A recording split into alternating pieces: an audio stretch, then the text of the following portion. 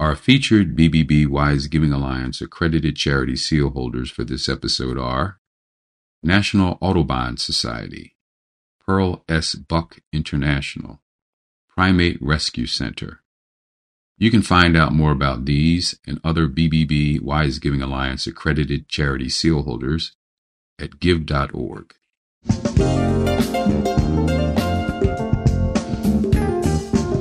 You're listening to the Heart of Giving podcast with Art Taylor, powered by bbbgive.org.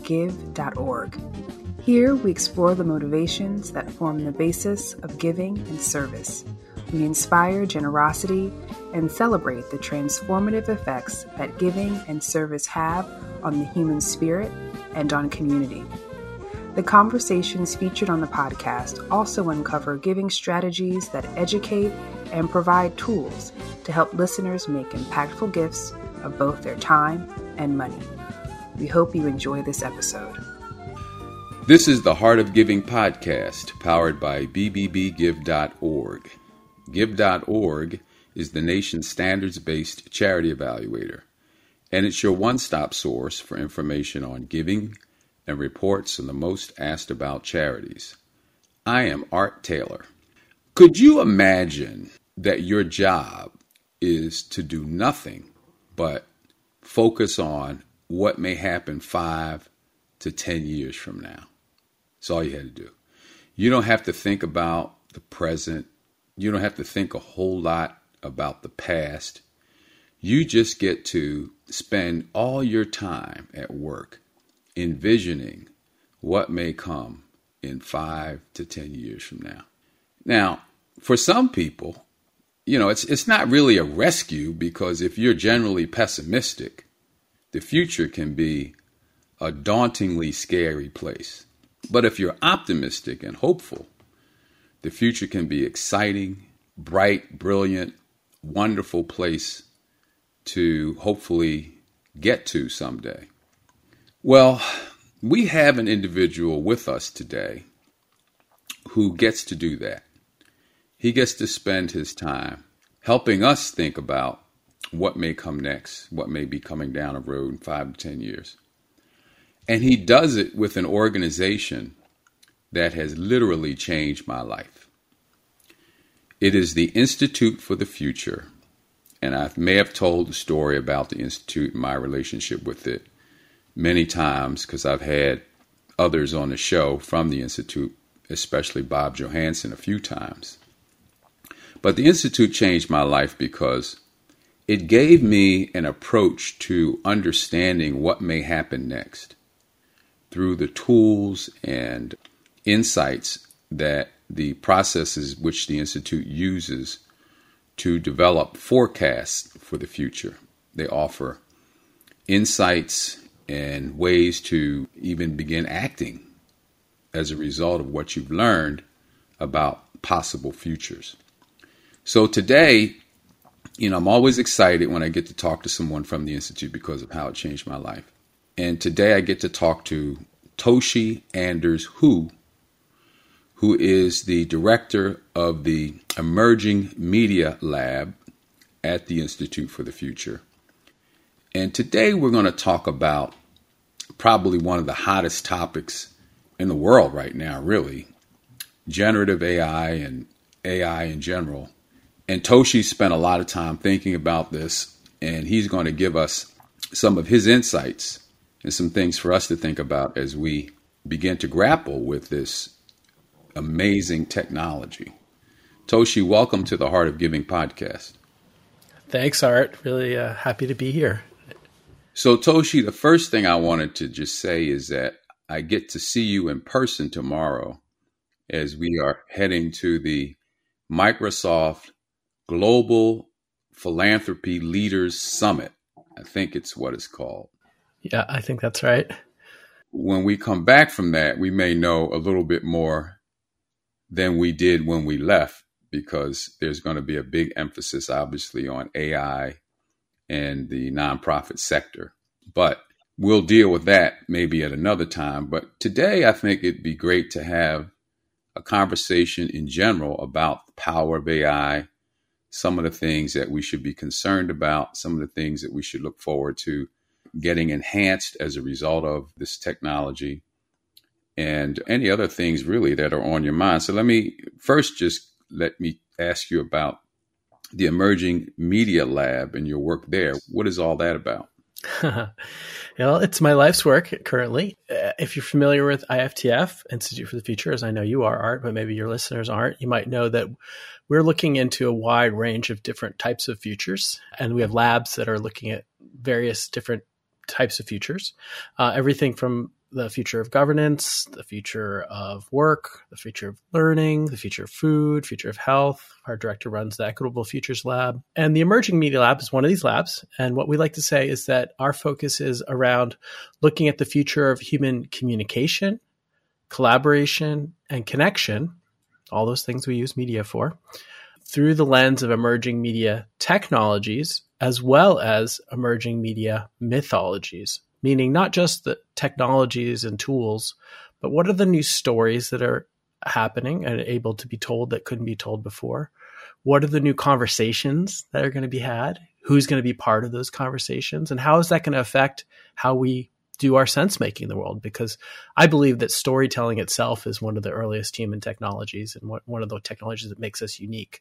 So while I look in my day-to-day work a lot at the emerging specific technologies like artificial intelligence or virtual reality, really what I'm interested in is what does this mean for humans as we try to make sense of our world, both individually as well as collectively? Well, I can say this. It probably would be better to try to make sense of the future world than this present world, because I can't make any sense of the present world. And I hear some futurists actually say that it's a messy time. It's hard to focus on the present and really make sense of it. But when you think out 5 to 10 years, you can see things a bit more clearly. What's your thoughts about that? I think that is very true. It's almost like, you often hear people say, like, it's easier to give advice to other people than to give that advice to yourself. Our relationship with ourselves is very special, as well as our own time and our own perspective in it. That's a story, I would say. We're attached to that story. And that story often just makes it hard to kind of see other stories. So we can get wrapped up in what we think is going to be happening or who we think we are.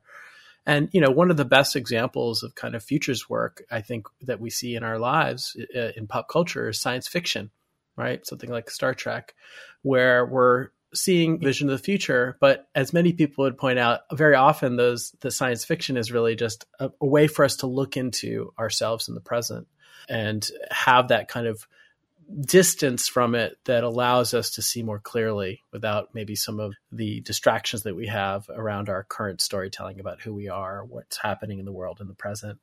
So I think that's really important. And honestly, I actually think that the purpose of strategic foresight, and one of the things I share and when we teach strategic foresight at IFTF is first thing to note is no one can predict the future.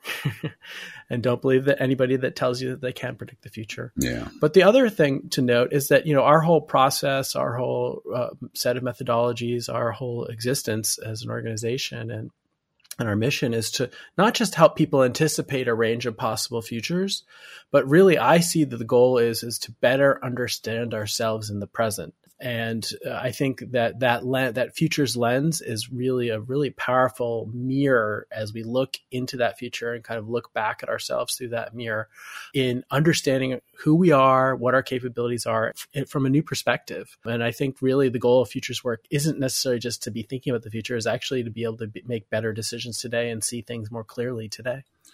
Toshi, so what is AI? What are we talking about when we say AI? I used to think we should call AI Allen Iverson, who was a great basketball player. AI. What is AI? What are we talking about? Yeah, well, I think first of all, it depends on who you're talking to. If they're a big basketball fan or if they're more into, computer science or science fiction. But I'm only kind of joking there. The first thing I like to say when I help curate and facilitate conversations around AI is that AI is very large and complicated phenomena. It's emergent. Generative AI, which is the recent expression of, an architecture and kind of flavor of artificial intelligence, generative AI is actually shape-shifting. It behaves differently in every interaction in every setting. It's designed to do that. That's why it's generative. So it's really hard to kind of have a conversation about it because people have very, very, very different ideas of what AI is today and what it means for tomorrow. And I think that actually is an accurate reflection of how kind of multifaceted and enormous this kind of phenomena is. Like, if you were to say, like, what is the internet? Like, we could talk about technically the kind of enabling technologies are, but in terms of impact and as a phenomenon in our lives, it's multifaceted. But that all said, let's talk about what we can say about what AI is. When people say artificial intelligence, generally they're referring to like the idea of creating computer technologies that allow us to make decisions. And there's lots of different ways to build artificial intelligence, and humans have been working on this for over 60 or 70 years, really since the beginning of when they started making computers at all. And our approaches have been varied over time. The recent approach that we're taking is this new form of generative AI. It's a little different than the last kind of big trend in AI, which I would call classification AI. And the difference, can kind of be broken out in a more simple way. Like, classification AI is essentially like identifying patterns, right? It's trying to do pattern recognition. So like a lot of the classification AI systems would like take a whole folder of photos of cats and dogs and say, okay, this one's cats, this one's dogs, like that kind of sorting. And that kind of AI that many of us already are integrated into our everyday lives. It's what, is helping to curate our social media feeds. It's what's, giving you a recommendation on Netflix. It's even kind of what's happening behind the scenes with something like a search engine like Google. Generative AI is not pattern recognition necessarily. It's something more. It's basically generating new patterns. So they both look at a lot of training data, but the goal of generative AI is to kind of predict what would be the next word in a sentence or the next pixel in a photo or the next frame in a video.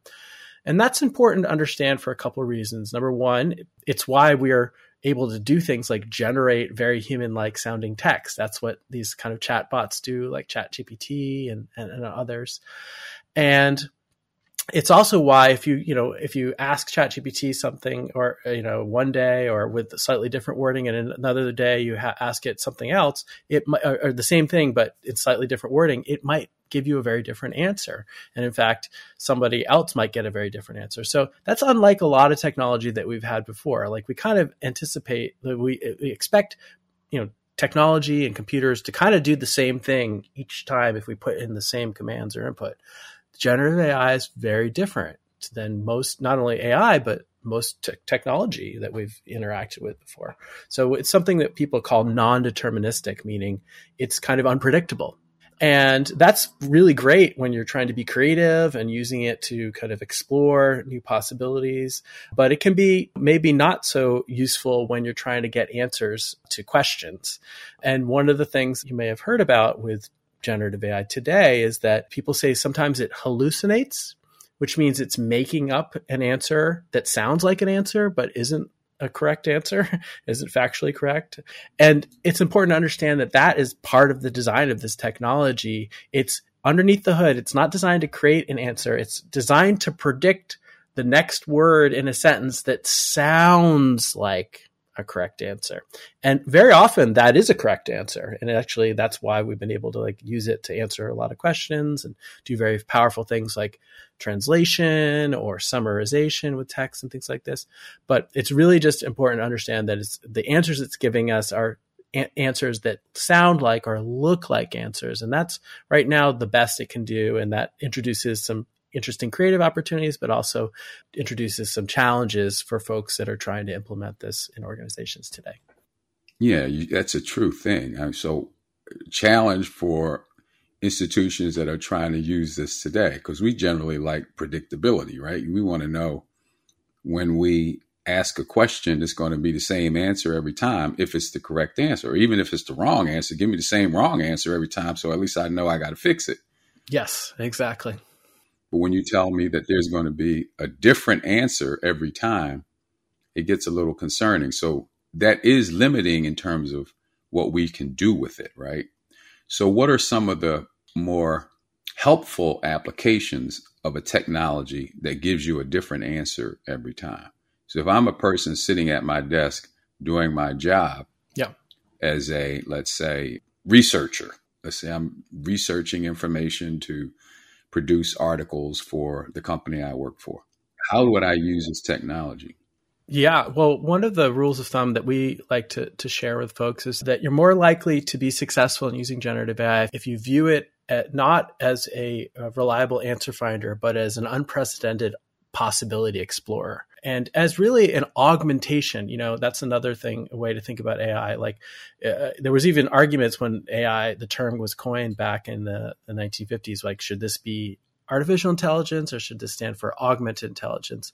Many people, myself included, believe that the more useful way to think about it is to think about this as augmentation for humans. So have it be a partner. Don't look to it to be an oracle. Look to it to be a muse.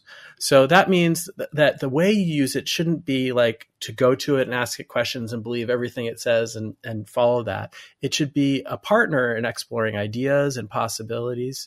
And that doesn't mean you can't ask it questions that, like, for example, like we even use it sometimes not just for generating interesting forecasts, but like saying like, what would be an action plan that we could follow to pursue this forecast?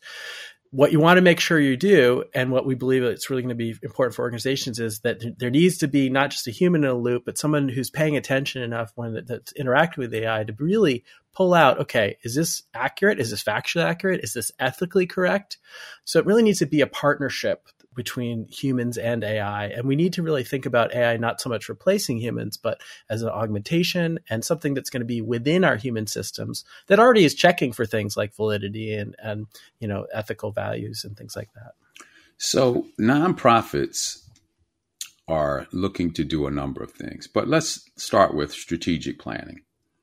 One of the things we like to do is think about how we can do our programs better next time around, or be more effective in delivering them, let's say. Even if it's a good program, we got to make sure we deliver it. Would it be a fair use of an AI to, for instance, say, can you give me some ideas for how we can make this particular program better based on this set of information that we might give it? Absolutely. I think that's a really valid conversation to have with an AI, like a chatbot and things like that. And you want to treat it kind of like, I often treat it like an expert interview that we do. We do a lot of expert interviews in our research, which, you want to ask questions just kind of like you're asking of me today in this interview, but you also want to kind of probe more deeply and say, like, did you mean this or did you mean that? Or are you sure about this? Are you sure about that? Or here's some, maybe here's a counter point of view that you might want to consider. That's the same kind of relationship that you want to have with artificial intelligence. You want to be in conversation. You want to be poking and prodding it.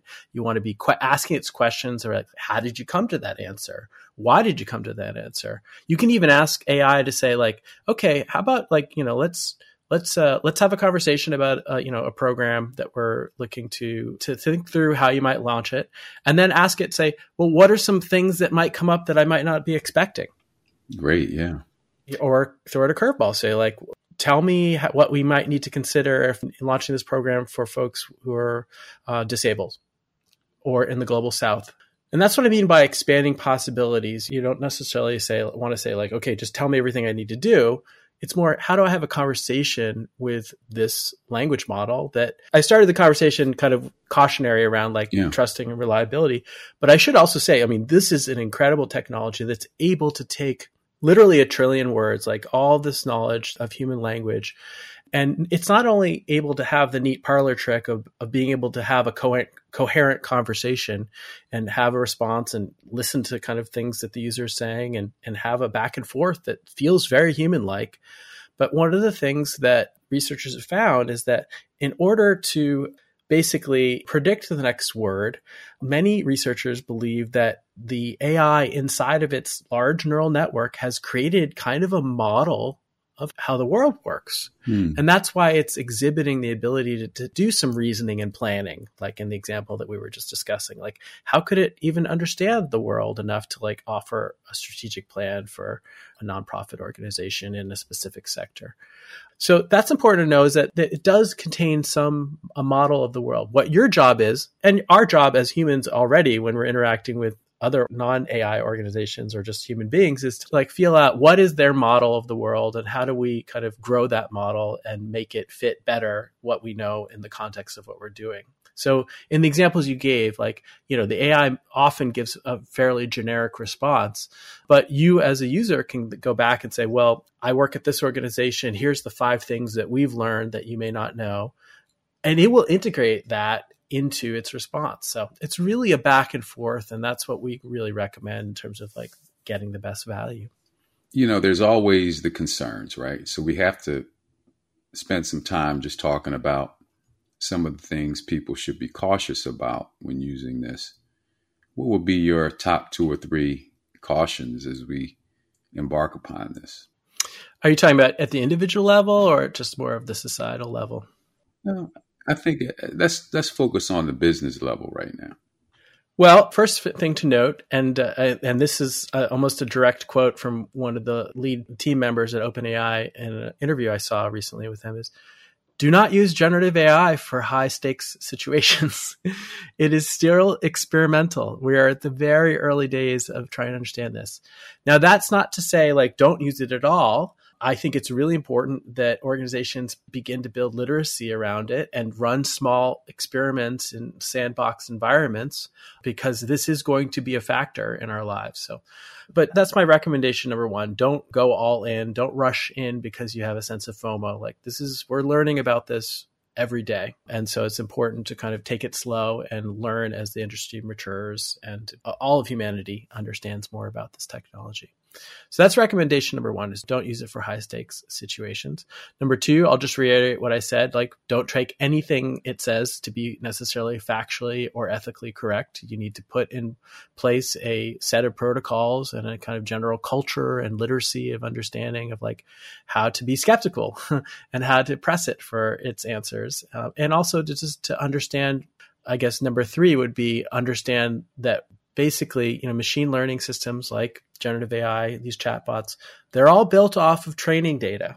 And that is going to bias what these models think. We have already seen that with the previous kind of crops of classification AI that were used to try to like determine sentencing in courts of law or determine who should get a loan. Often what we found is that those pattern recognition systems took the patterns of bias and oppression and marginalization often and just recreated them because they said, well, that's the patterns you showed me, so I'm going to keep doing that. So we need to also be aware and be cautious of the bias that the models have. And that's both as a user that we need to understand as we're doing this as an organization, and then at society level. And I'll throw in one more thing that I think organizations just need to be aware of is if you're just going into some of these chatbots and having a conversation, just note it's not always clear if they're taking that data from that conversation and using that in their training. And that may not be, you do not want to be putting private data in there or proprietary data or health data in there because you don't necessarily have control. So pay close attention. Companies are starting to work on that and be more kind of explicit in their user agreements because organizations are very concerned about that. But just note, just kind of like the internet, just assume if you're putting it out there, you're putting it into public and you have no idea where it's going to go. So be cautious. And now it's time for our Giving Tips segment with Bennett Weiner, one of the world's most renowned experts on charity accountability and the COO of the BBB Wise Giving Alliance. Sometimes when you go through a charity appeal, you may see a reference to the fact that 100% of the money donated is going to be spent on the particular program or perhaps for the particular emergency that it's soliciting for. We recommend that you be cautious about such claims. And the reason for that is that all organizations have administrative and fundraising costs in order to do their activities. So usually when organizations are making such restricted fund claims, it's because they're using other money, such as donations from other individuals or maybe a wealthy individual who's covering the administrative and fundraising costs of this particular activity so that all of it can go for programs. So the fact that they're saying 100% goes to a particular program doesn't mean those other costs don't exist. They're being paid for by the organization still. So when you do see such promotions, keep in mind the context of what it represents. And in order to meet our standards, when organizations make such claims, we ask them to include a caveat explaining how they're able to devote 100% of the donations to that particular activity. In other words, members of the board are covering our admin and fundraising costs for this activity over whatever the circumstances are. So when you see a 100% claim, be cautious about it and look for an explanation as to how the organization was able to achieve that result. Well, Toshi, you said something at the three horizons of AI. The course, yeah. Sessions that you all offer people, and I recommend it to everyone. There's a course that the Institute offers called 3 Horizons for AI, and Toshi's one of the featured teachers or speakers in those 3 horizons. One of the things you said really kind of made a little bit of hair I have on my head stand up. And that is, you said that we don't really understand this technology. And I was like, whoa, you mean we don't know how it really works? And I was like, that's a concern, right? I mean, did you really mean that? Or were you just trying to see if I could get the hair on my head stood up? That's absolutely true. It's really important to note. And I would say it's really important to understand this in the context that you're about to have lots of messaging coming at you, all these experts, all these companies that are going to promise you that they know exactly that they can solve all your problems with AI. And I'm not saying that none of them can.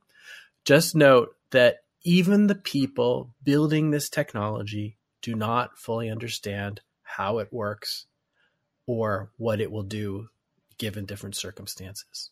It's more accurate to say that we are discovering the capabilities of generative AI than we are inventing it.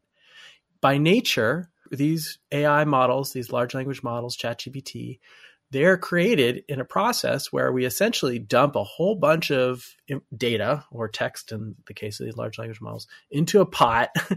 We cook it up with these algorithms and these technologies and a whole bunch of computing power.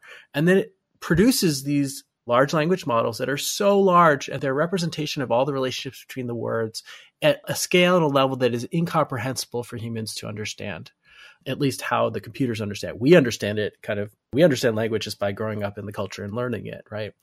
But the reason I say this is because when we try to look inside and understand what is going on between me asking you a question and you giving me an answer, we have a lot of difficulty understanding what's going on. It's more akin to rubbing a genie bottle at this point. And even the leading experts will tell you that same thing if you press them, right? Sometimes we've released models, like OpenAI released a version of ChatGPT, the engine that runs ChatGPT. We're now on version 4, but before they've released a version 2 and released a version 3. It took them a couple of years to even realize some of the capabilities that ChatGPT 2 had. Because again, no one's writing instructions of what this thing is supposed to do. They just kind of put a whole bunch of things in this proverbial cauldron, essentially, and we get out this kind of magical device or mechanism. And I think case in point, the Geoffrey Hinton, who literally invented the core technologies that are enabling many of these new generative AI models with something called a transformer mechanism. It's the T in GPT. He invented this at Google several years back in a paper that they published out. And now it's kind of exploded. It's finally kind of come to fruition that the theory of using these transformers is actually working. Geoffrey Hinton left his job leading AI at Google explicitly saying he's concerned because he's not sure what this implications are going to be for this technology. And not that he thinks it's going to necessarily do bad things. We just don't know. And he wanted to be able to speak more freely about that topic. And that's why he left Google. Not that Google is preventing him from, but it's just inherently you're limited what you can say when you're working at those kind of organizations. So I do want to add on to this. This all sounds very foreboding in the sense that I think there's a lot of unknowns, and this is going to have huge impacts. But I also do want to caution listeners from falling into like the binary of believing that like AI is either going to end the world and kill humanity, or that AI is going to save humanity. Right. And those are, this kind of utopian, dystopian view. And it's easy to jump in there. And I find myself in there occasionally as well, too. But the reality is most likely not either of those extremes, at least in the short term. It's more nuanced. And there's a lot of really wonderful capabilities. I've, talked a lot about kind of it concerns and issues, but there are amazing things this technology has already shown that it can do. Well, I teach. One of the things I do is teach. And we had a conversation in our class about whether we should use it as part of the education process. Ultimately, I did, but I'm finding out that not all teachers or faculty members agree on that. Have you given any thought to how educators should use generative AI? We have quite a bit. I mean, one of the features that we're most interested in, spend a lot of time thinking about at Institute for the Future, is the future of education and learning and workforce training and those kind of categories.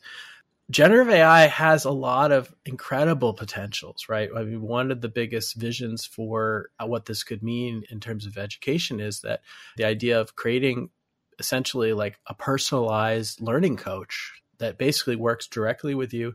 One of the examples that I love to give for folks, if you haven't really played with ChatGPT, is like go in and find an article that's something that you don't fully understand, paste it into ChatGPT and say, can you explain this to me like I'm in 9th grade? Or can you explain this to me like a 5th grader? Try that one.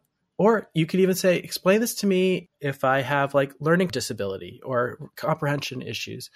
It's really good at explaining things and explaining them as many times as you need. And that's one of the things that's, the biggest challenge with our current educational system, right? Is like, how can a teacher, especially when they have an increasingly large class, address the personal learning needs and the time it might take to really work with the student? So that is one of the things that many folks are really excited about. Khan Academy has already been building out examples of this. They have something called Khanmigo, which is essentially a GPT-4 powered personal tutor that they're solely kind of prototyping and rolling out in limited release right now. So I think that is kind of the longer term vision, is like, what if we had that kind of teacher or coach? I think when the technology first came out, we got a lot of the same reactions that maybe even when the internet was released, like, oh, isn't this cheating? And aren't people going to just use this for cheating? I think I've talked to some folks in the educational sector who already say, well, yeah, but a good number of university papers are already written by humans overseas, these kind of essay farms. So that's already happening, right?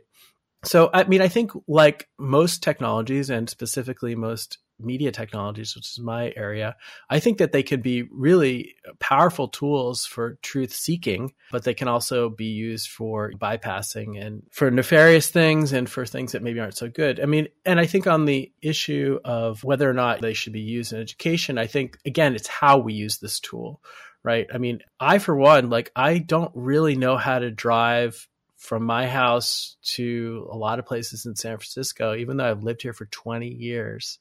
Because I don't really pay attention. I just follow what Google Maps tells me to do. And I think if we fell into a similar pattern with AI where we just said, just tell me what to do, then we lose our ability to not only have critical thought, and we're not learning. We're not co-learning in the process. So I think a lot of folks will use it to try to bypass all sorts of things and automate all sorts of things to not have to do the work. But sometimes we have to recognize that it's through the work that we actually gain the skills that we need in the long run. And there's a lot of values-based decisions that we'd have to make around this. I think about what is the role of a teacher. And it seems to me with technologies like this, our roles could maybe expand to be more of a facilitator of education than an actual teacher of information. Let's help young people and learners curate their education in a way that is tailored really for their ability to learn, the way that they go about learning, the modality that they learn best, and to really give us more resources at our disposal to help people learn and accumulate and gather information. But I guess the jury's out on that, but I'm hopeful. I'm on that team. All right. I love that vision. As you mentioned, I'm an educator at IFTF. I've taught throughout my whole life. And I recently was asked to make a teaching statement, and it really aligned well with what you just described. It's important for people to know how to go out and seek information, especially to verify what AI systems are telling you. But I would say in terms of teaching and learning, I see my role as cultivating curiosity. It's more valuable for me to cultivate curiosity in a learner than it is to impart information and knowledge. That doesn't mean I don't share information or knowledge, but I always hope that my interactions, not just with explicit like teacher learner, but every human interaction I have, I always hope that I leave people with a motivated sense of wonder. Like, oh, okay, I could learn more about this and I want to. That's the most powerful thing that you can give to anybody. So let's talk about AI and the media. Toshi, I created a digital twin on this program called Hey Gen. Check this out. Art Taylor here, the host of the Heart of Giving podcast. No, I'm your host, Art Taylor. You're the digital copy. What? No. Clearly, you're the digital avatar created to help me promote the podcast. I'm the real Art Taylor. I don't think so. I've been hosting this show, sharing inspiring stories about generosity and service for years now. You just showed up today claiming to be me. Sounds fishy if you ask me. Now, wait a minute. I created the Heart of Giving podcast to uncover the motivations behind giving and how it transforms people. The conversations featured on the show provide tips to help people make meaningful gifts of their time and money. Sure. That's something I would say, not you. Probably just wrote that on my podcast description. Nice try, faux art, but everyone knows I'm the host around here. Oh yeah? Well, I came up with the name The Heart of Giving to capture the spirit behind selfless acts of generosity. So if anyone is an imposter, it's you. Ha! I bet you can't even name some of the nonprofits and change makers we've had on the show over the years. I know them all by heart. All right, let's take a deep breath. Clearly, there's some kind of digital clone mix-up going on here. But the mission remains the same, to spread the spirit of generosity throughout the world, whoever the real Art Taylor is. You drive a hard bargain, but fine. Truce accepted. Cool. So you introduced me to Hey Gen. What do you think of that? Your digital twin. There are a number of people who reached out to me and said, we weren't quite sure what this was. We thought you were having a conversation with yourself, pretending to be a bot, So they just thought it was me in this way and then me. So they weren't quite sure. Then other people thought it was kind of a clever way to humorously talk about the podcast and promote the podcast. But then there were others who said, this is scary because we have to worry about elections and what people might do with fakes and all this stuff. Yep. And I don't know, from a media standpoint, I guess all of that's possible because, frankly, if you did not know me and you just kind of looked at a 30-second video, you might think it was me or you might think it was a human. Yeah. And so there are some concerns, but I love it. I think it's on a good side. It gives you many more opportunities to do creative things with media. But as I'm sure you'll agree, we've got to figure out what kind of notes or how do we caution people about understanding what they're seeing. What you're talking about is let's pull this apart though, because there's a bunch of really important things that you bring up in this story. First of all, when we say that these chatbots are large language models, I want to just emphasize that language doesn't just mean that they can communicate in English, Spanish, French, Chinese, that they're able to speak any sort of way that with symbols that humans use to communicate. So that means they can take scientific data. They're increasingly able to look at images and generate images. They're able to look at video and audio and generate video and audio. And this is the generative side of AI. And that you might hear this term multimodal.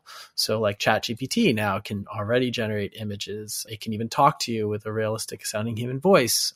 So all those things. But this idea of creating a digital twin of yourself, an avatar, you described, this tool, HeyGen, it's at heygen.com. You can go in and with just 30 seconds of footage from your just regular webcam on your computer, it can take that video and audio and train a model, an AI model, a generative AI model of you as an avatar.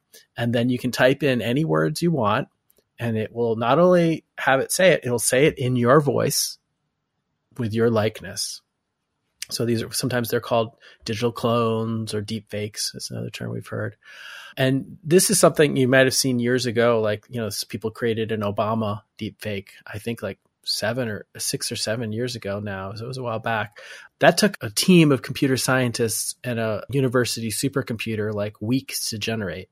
What you're describing and what I've been using, HeyGen, and anybody can go on a website now and do it for free, happens in 30, 40 seconds on a website for free. So this is exciting, and it's certainly playful, and it's pretty cool to go and make a little version of yourself to an avatar, especially since you can make it speak in any language too, even languages you don't speak.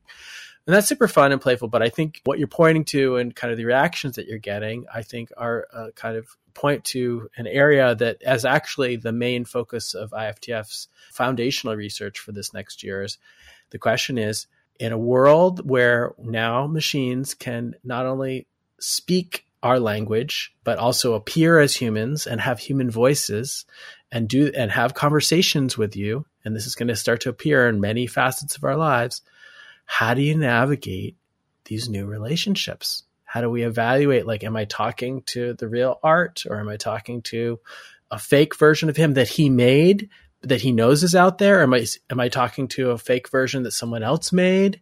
Like, when I go on to Facebook now, they have all these digital celebrity avatars, AI avatars. I can go talk to Paris Hilton or Snoop Dogg. Like, what are these new relationships? Especially since many of them are going to be free. And as we know, when something's free, you are the product. So that relationship with you now becomes the product that someone else is mining. We already experienced this in small ways with social media and just general life on the internet, but now it's going to have that human voice and that image that goes along with it.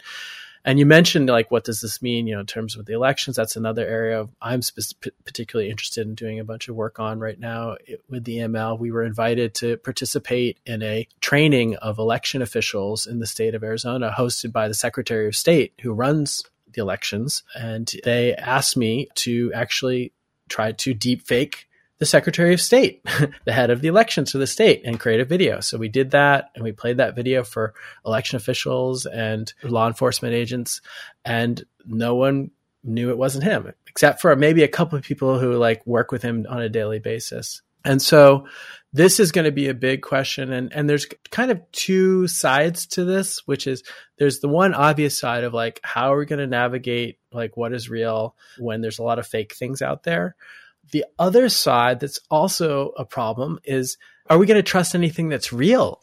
Right. Anymore? It's actually true. Right. Because the question is going to be in our mind, is it fake? Yeah. And actually there was a study that just came out of Stanford this last week where the researchers said, yes, the impacts of generative AI for misinformation and influence on voters is a real factor, but it might be that the fear of that is actually a bigger influence. So this is why I think it's really important. Again, it's easy to fall into AI is going to fix everything or AI is going to ruin everything. This is why it's so important that as many of us as possible in different kind of layers of society that we exist can learn as much about this technology now and start asking questions and start advocating for the things that we need and want. This is not something just to adapt to or to adopt.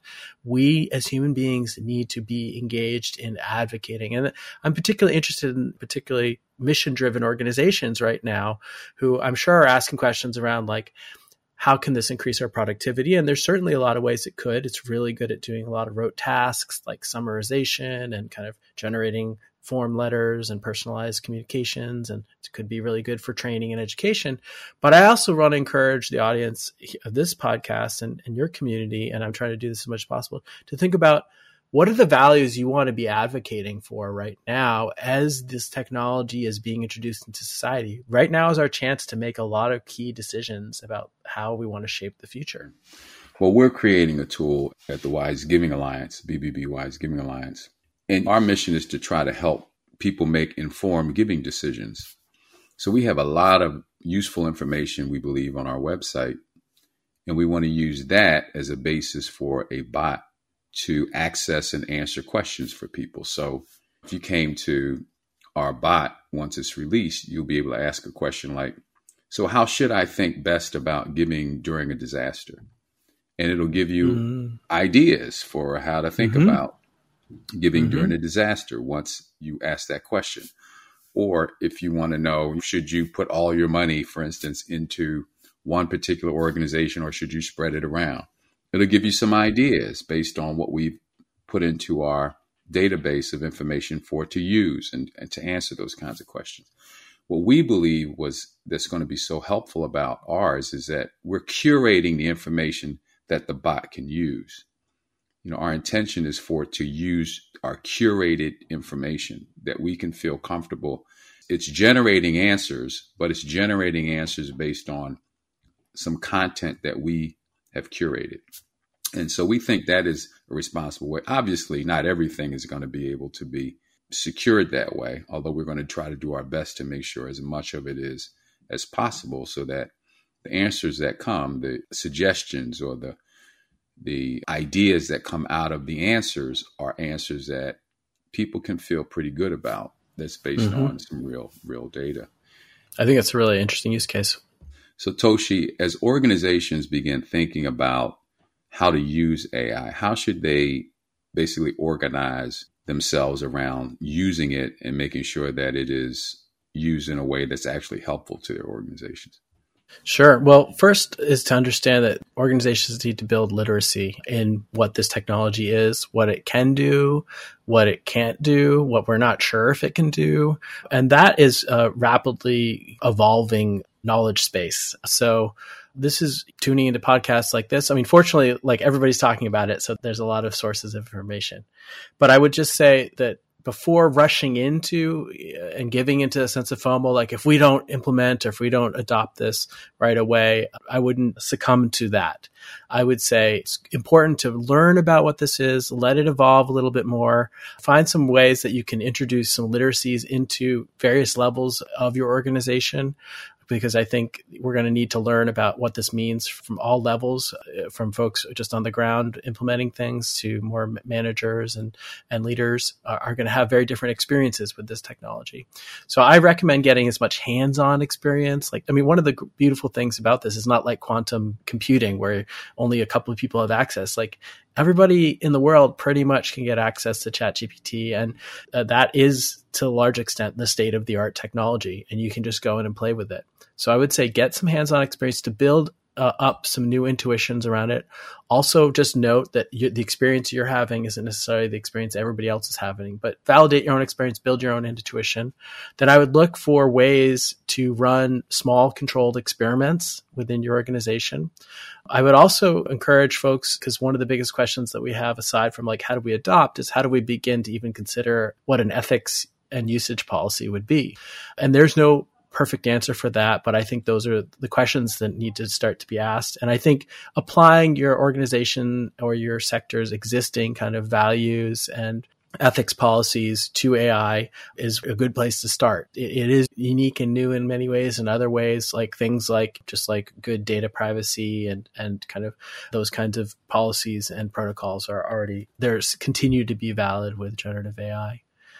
Well, great. Well, Toshi, this has been wonderful. And as I said, we're going to come back and do a part 2 of this because there's so much that we've left on the table here to discuss. And we're going to learn a lot more next week about how this can benefit the nonprofit sector when we come back from Seattle. So to all of you who are listening, I know you got a lot today, but you're going to get even more next time we talk. And if you have questions, frankly, reach out to me. You can find me on LinkedIn Art Taylor on LinkedIn, H. Art Taylor. Reach out to me on LinkedIn. If you have a question you want to ask Toshi, I'll put it out there for him. And if you're a podcast listener, I appreciate you checking in. And for those of you who are listening for the first time, you can find us on all major podcast platforms. This is a weekly podcast. The Heart of Giving podcast is weekly. Every Tuesday, a new episode comes out. And I hope you'll not only listen, but also subscribe so that you can get every episode when it comes out. If you want to support the podcast, that would be wonderful too. You can just go to give.org and make a donation to the BBB Wise Giving Alliance. Thank you for listening, and we'll see you next week. You've just listened to the Heart of Giving podcast with Art Taylor. Be sure to tune in next time for a brand new episode. To listen to our other interviews, visit heartgiving.podbean.com. That's heartgiving.podbean.com. Subscribe to our show on major podcast platforms. The thoughts and opinions expressed on this podcast are the views and opinions of the guests, not those of the BBB Wise Giving Alliance or program affiliates. This podcast is for information and educational purposes only and is copyrighted with all rights reserved. This podcast is protected by Podbean's terms of service.